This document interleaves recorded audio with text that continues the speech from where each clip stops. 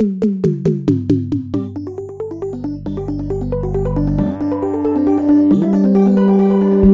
and welcome to episode 7 of Charlie's Music Production Lessons, which is a spin-off of my podcast Composer Quest.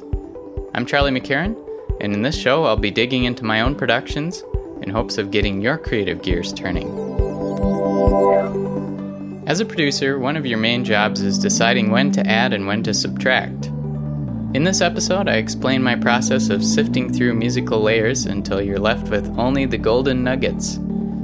The track from this episode, Kitrinos, can be found on the Star Reaction soundtrack at untiedgames.bandcamp.com. This production lesson originally aired in Composer Quest episode 82 with Disaster Piece. For more music production lessons and composer interviews, visit composerquest.com. I've been working on music for a puzzle game called Star Reaction for a while now, and I just finished the last track, which accompanies a stage with yellow lava lamp style art. I thought in this music production lesson I'd talk about my process of composing and mixing that I'm going to call Survival of the Fittest.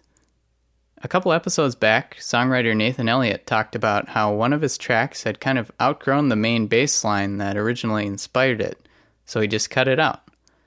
I ended up thinking that way with this video game track, and I'll go through the steps of my creative process. First, here's the idea that set the track in motion.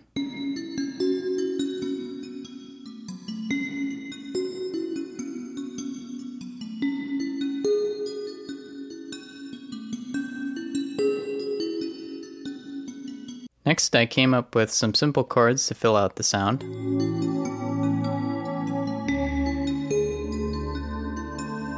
Next, a sparse synth line.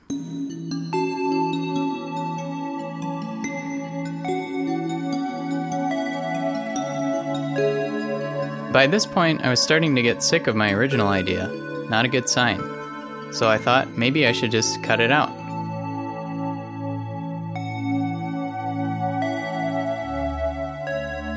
This gave the sparse synth line some room to breathe and continue on into a more interesting melody.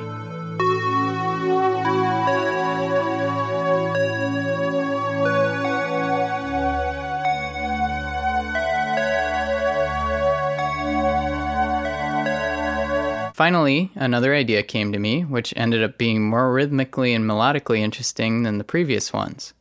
So for a B section, I pulled the other synth line down in volume and played this on top.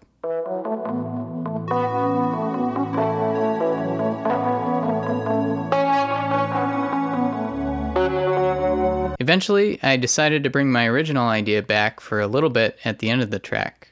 But because I was willing to let that idea go, I was able to hear the mix from a different perspective and come up with better melodies. I often talk about mixing like painting, and I think this is the equivalent of painting over your base coat with more interesting ideas. So now, I'll leave you with my finished track, Kitrinos, which means yellow in Greek.